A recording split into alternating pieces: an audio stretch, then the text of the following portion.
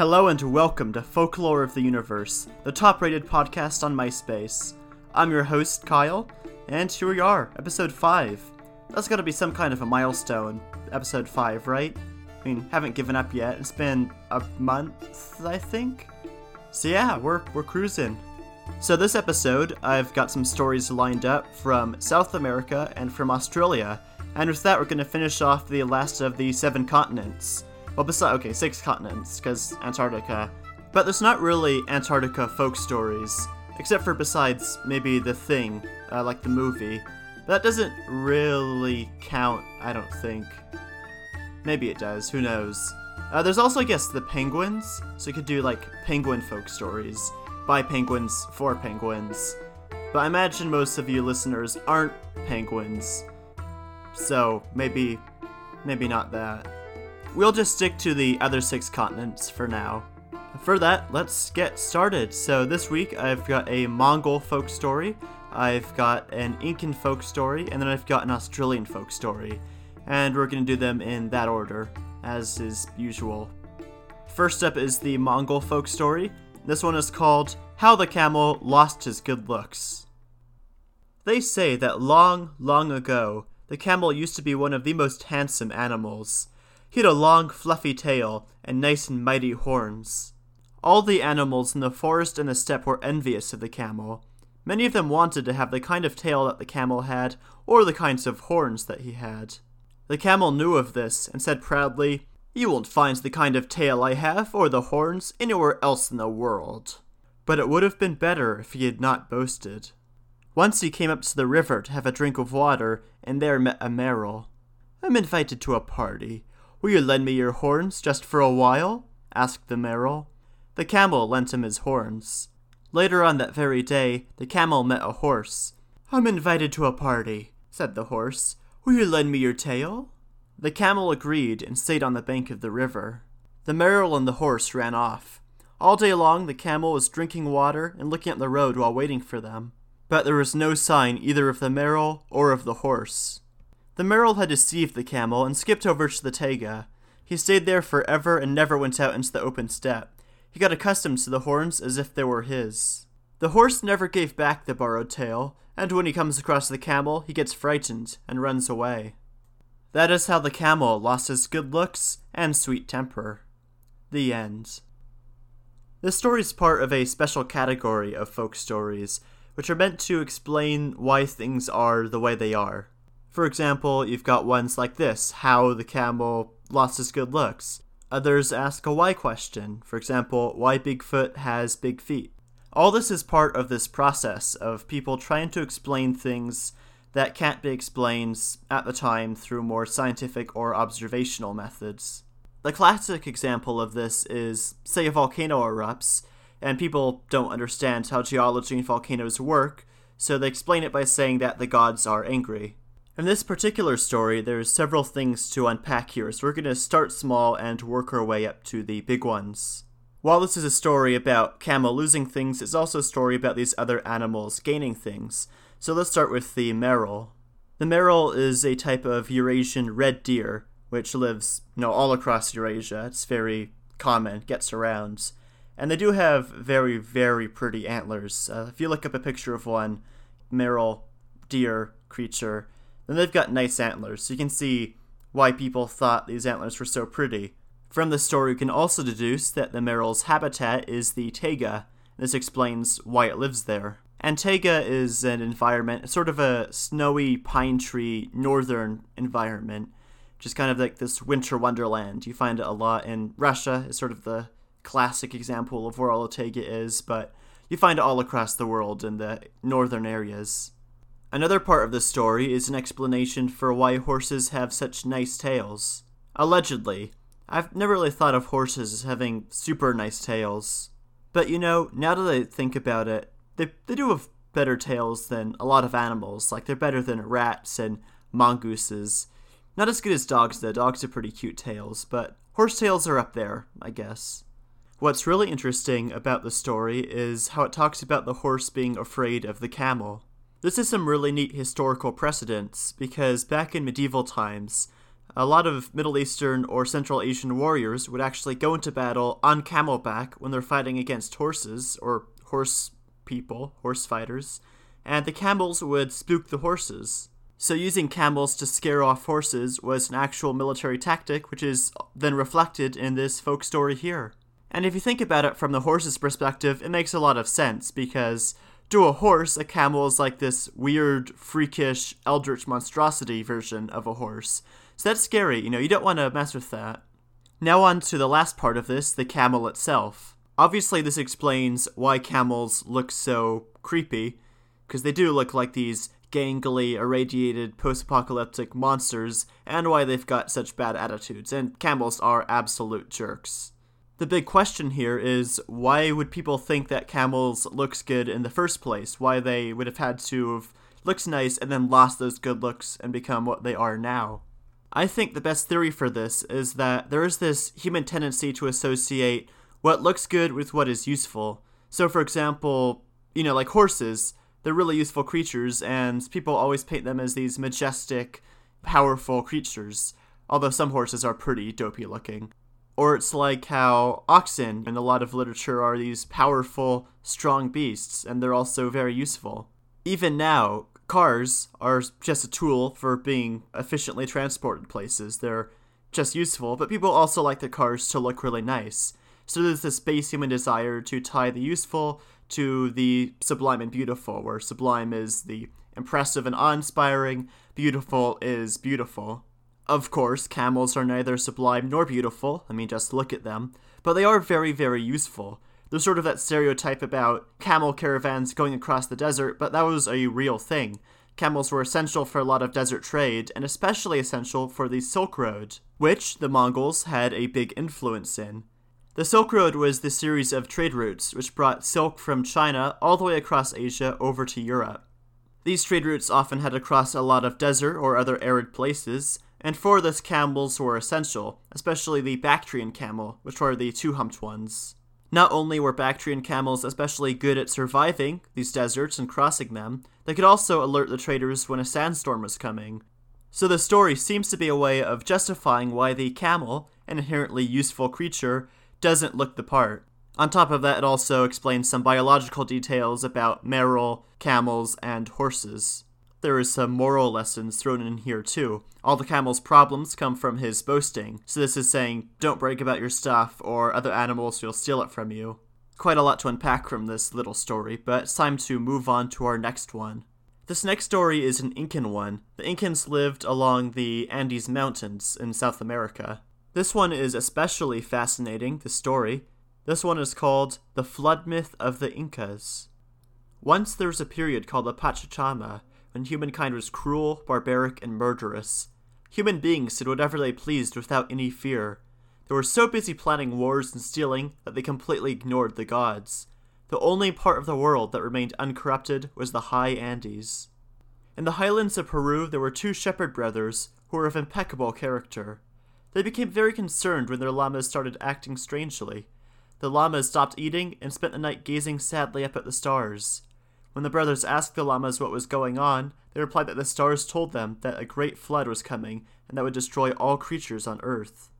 The two brothers and their families decided to seek safety in the caves in the highest mountain.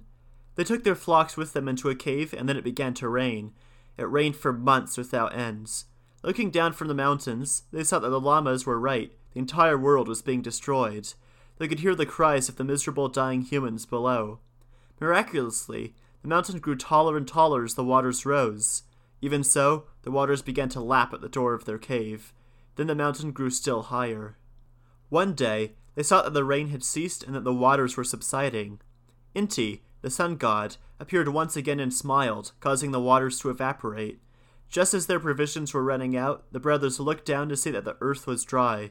The mountain then returned to its usual height, and the shepherds and their families repopulated the earth. Human beings live everywhere.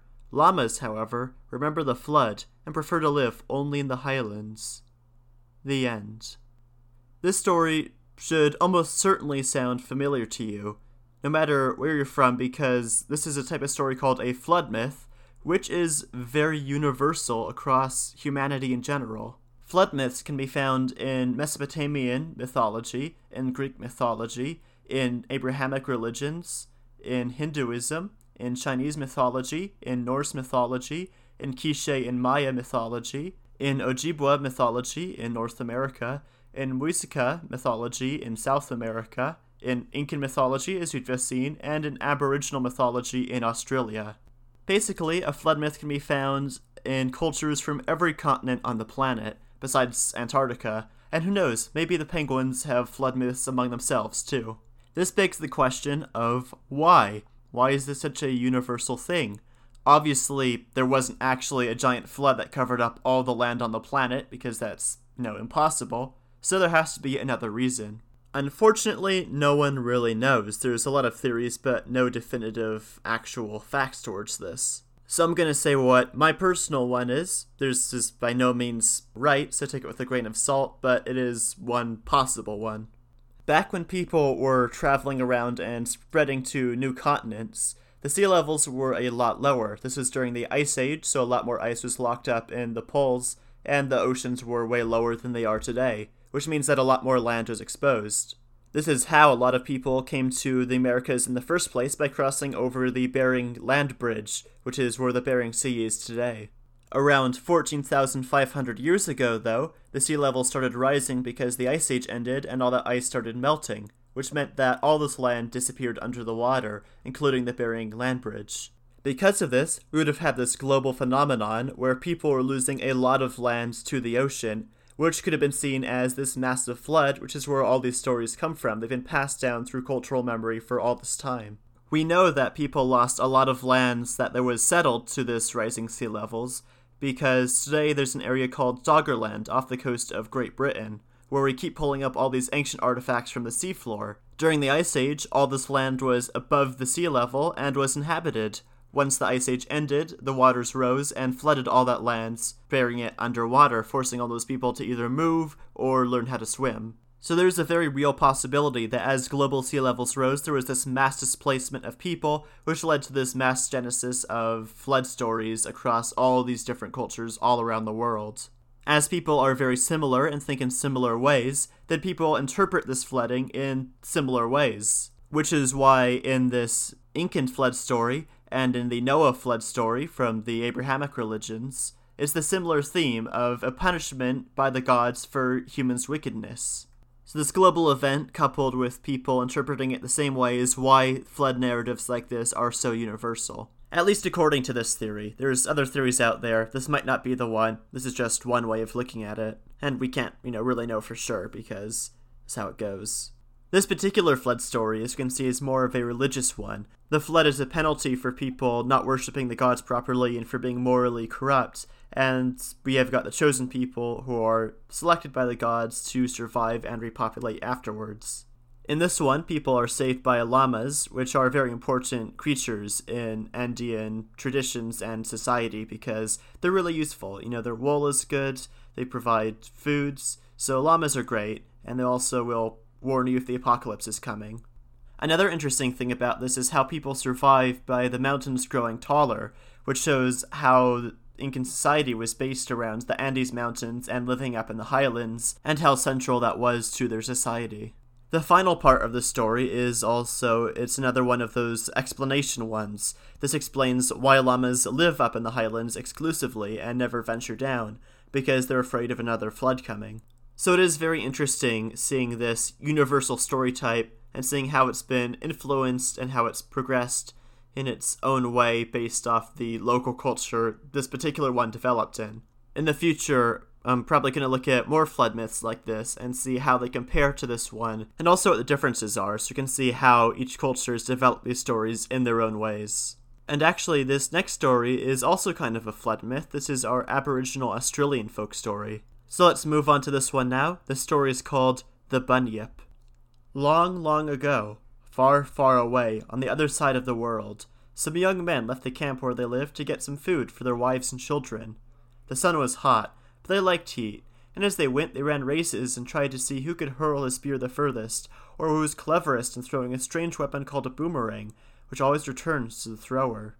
They did not get on very fast at this rate, but presently they reached a flat place that in the time of flood was full of water, but was now, in the height of summer, only a set of pools, each surrounded with a fringe of plants, with bulrushes standing in the inside of all. In that country, the people are fond of the roots of bulrushes, which they think are as good as onions, and one of the young men said that they had better collect some of the roots and carry them back to the camp. It did not take them long to weave the tops of the willows into a basket, and they were just going to wade into the water and pull up the bulrush roots when a youth suddenly called out, "After all, why should we waste our time in doing work that is only fit for women and children? Let them come and get roots for themselves, but we will fish for eels and anything else we can get." This delighted the rest of the party, and they all began to arrange their fishing lines, made from the bark of the yellow mimosa, and to search for bait for their hooks.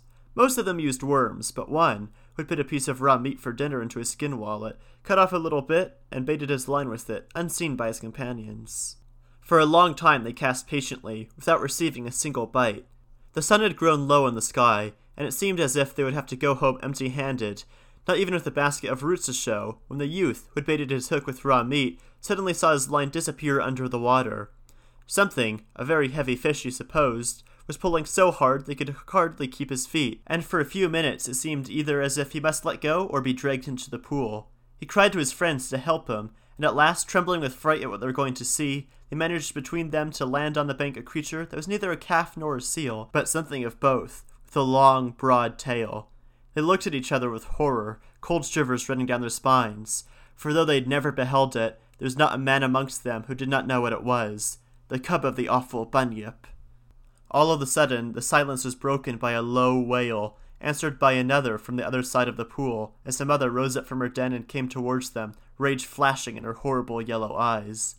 Let it go," whispered the young men to each other, but the captor declared that he had caught it and he was going to keep it. He had promised his sweetheart, he said, that he would bring back enough meat for her father's house to feast on for 3 days, and though they could not eat the little Bunyip, her brothers and sisters should have it to play with. So, flinging his spear at the mother to keep her back, he threw the little Bunyip onto his shoulders and set out for the camp, never heeding the poor mother's cries of distress. By this time it was getting near sunset, and the plain was in shadow, although the tops of the mountains were still quite bright. The youth had all ceased to be afraid, when they were startled by a low rushing sound behind them, and looking round, saw that the pool was slowly rising, and the spot where they'd landed the Bunyip was quite covered. "What could it be?" they asked of one another. "There's not a cloud in the sky, yet the water has already risen higher than they'd ever known it to do so before." For an instant they stood watching as if they were frozen, then they turned and ran with all their might, the man with the Bunyip running faster than all. When he reached a high peak overlooking all the plain, he stopped to take breath, and turned to see if he was safe yet. Safe? Why, only the tops of the trees remained above that sea of water, and these were fast disappearing. They must run fast indeed if they were to escape. So on they flew, scarcely feeling the ground as they went, till they flung themselves on the ground before the hole scooped out of the earth where they had all been born. The old men were sitting in front, the children were playing, and the women were chattering together, when the little Bunyip fell into their midst, and there was scarcely a child among them who did not know that something terrible was upon them. "The water! The water!" gasped one of the young men, and there it was, slowly but steadily mounting the ridge itself. Parents and children clung together, as if by that means they could have driven back the advancing flood, and the youth who had caused all this terrible catastrophe seized his sweetheart and cried, "I will climb with you to the top of the tree, where no waters can reach us." But as he spoke, something cold touched him, and quickly he glanced down at his feet. Then with a shudder, he saw that they were feet no longer, but birds' claws. He looked at the girl he was clasping, and beheld a great black bird standing at his side. He turned to his friends, but a flock of great awkward flapping creatures stood in their place. He put up his hands to cover his face, but there were no more hands, but only the ends of wings. And when he tried to speak, a noise such as he had never heard before seemed to come from his throat, which had suddenly become narrow and slender. Already the water had risen to his waist, and he found himself sitting easily upon it, while its surface reflected back the image of a black swan, one of many. Never again did the swans become men, but they're still different from other swans, for in the night time, those who listen can hear them talk in a language that is certainly not swans' language, and there are even sounds of laughing and talking unlike any noise made by the swans whom we know. The little Bunyip was carried home by its mother, and after that the waters sank back to their own channels. The side of the pool where she lives is always shunned by everyone, as nobody knows when she may suddenly put out her head and draw them into her mighty jaws.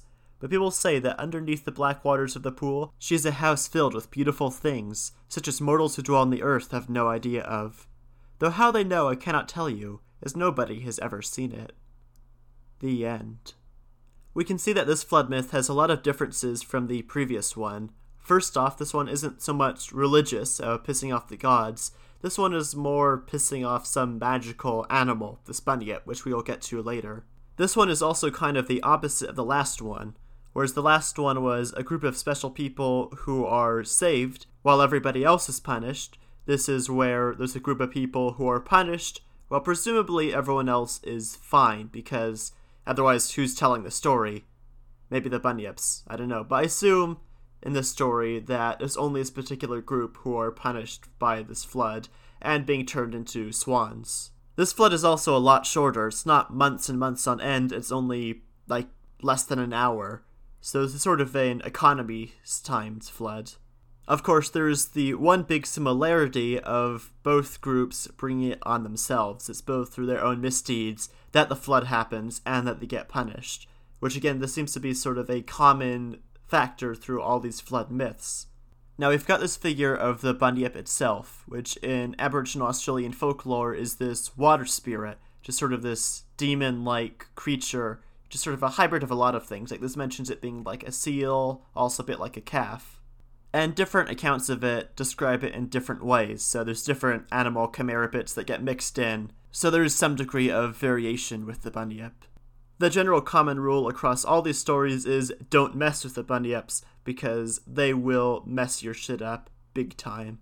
While they're not actual real animals, it is thought that they are based off of real animals, similar to how it's thought that dragons are based off of dinosaur fossils, that Bunyips are based off of now extinct megafauna that used to live in Australia.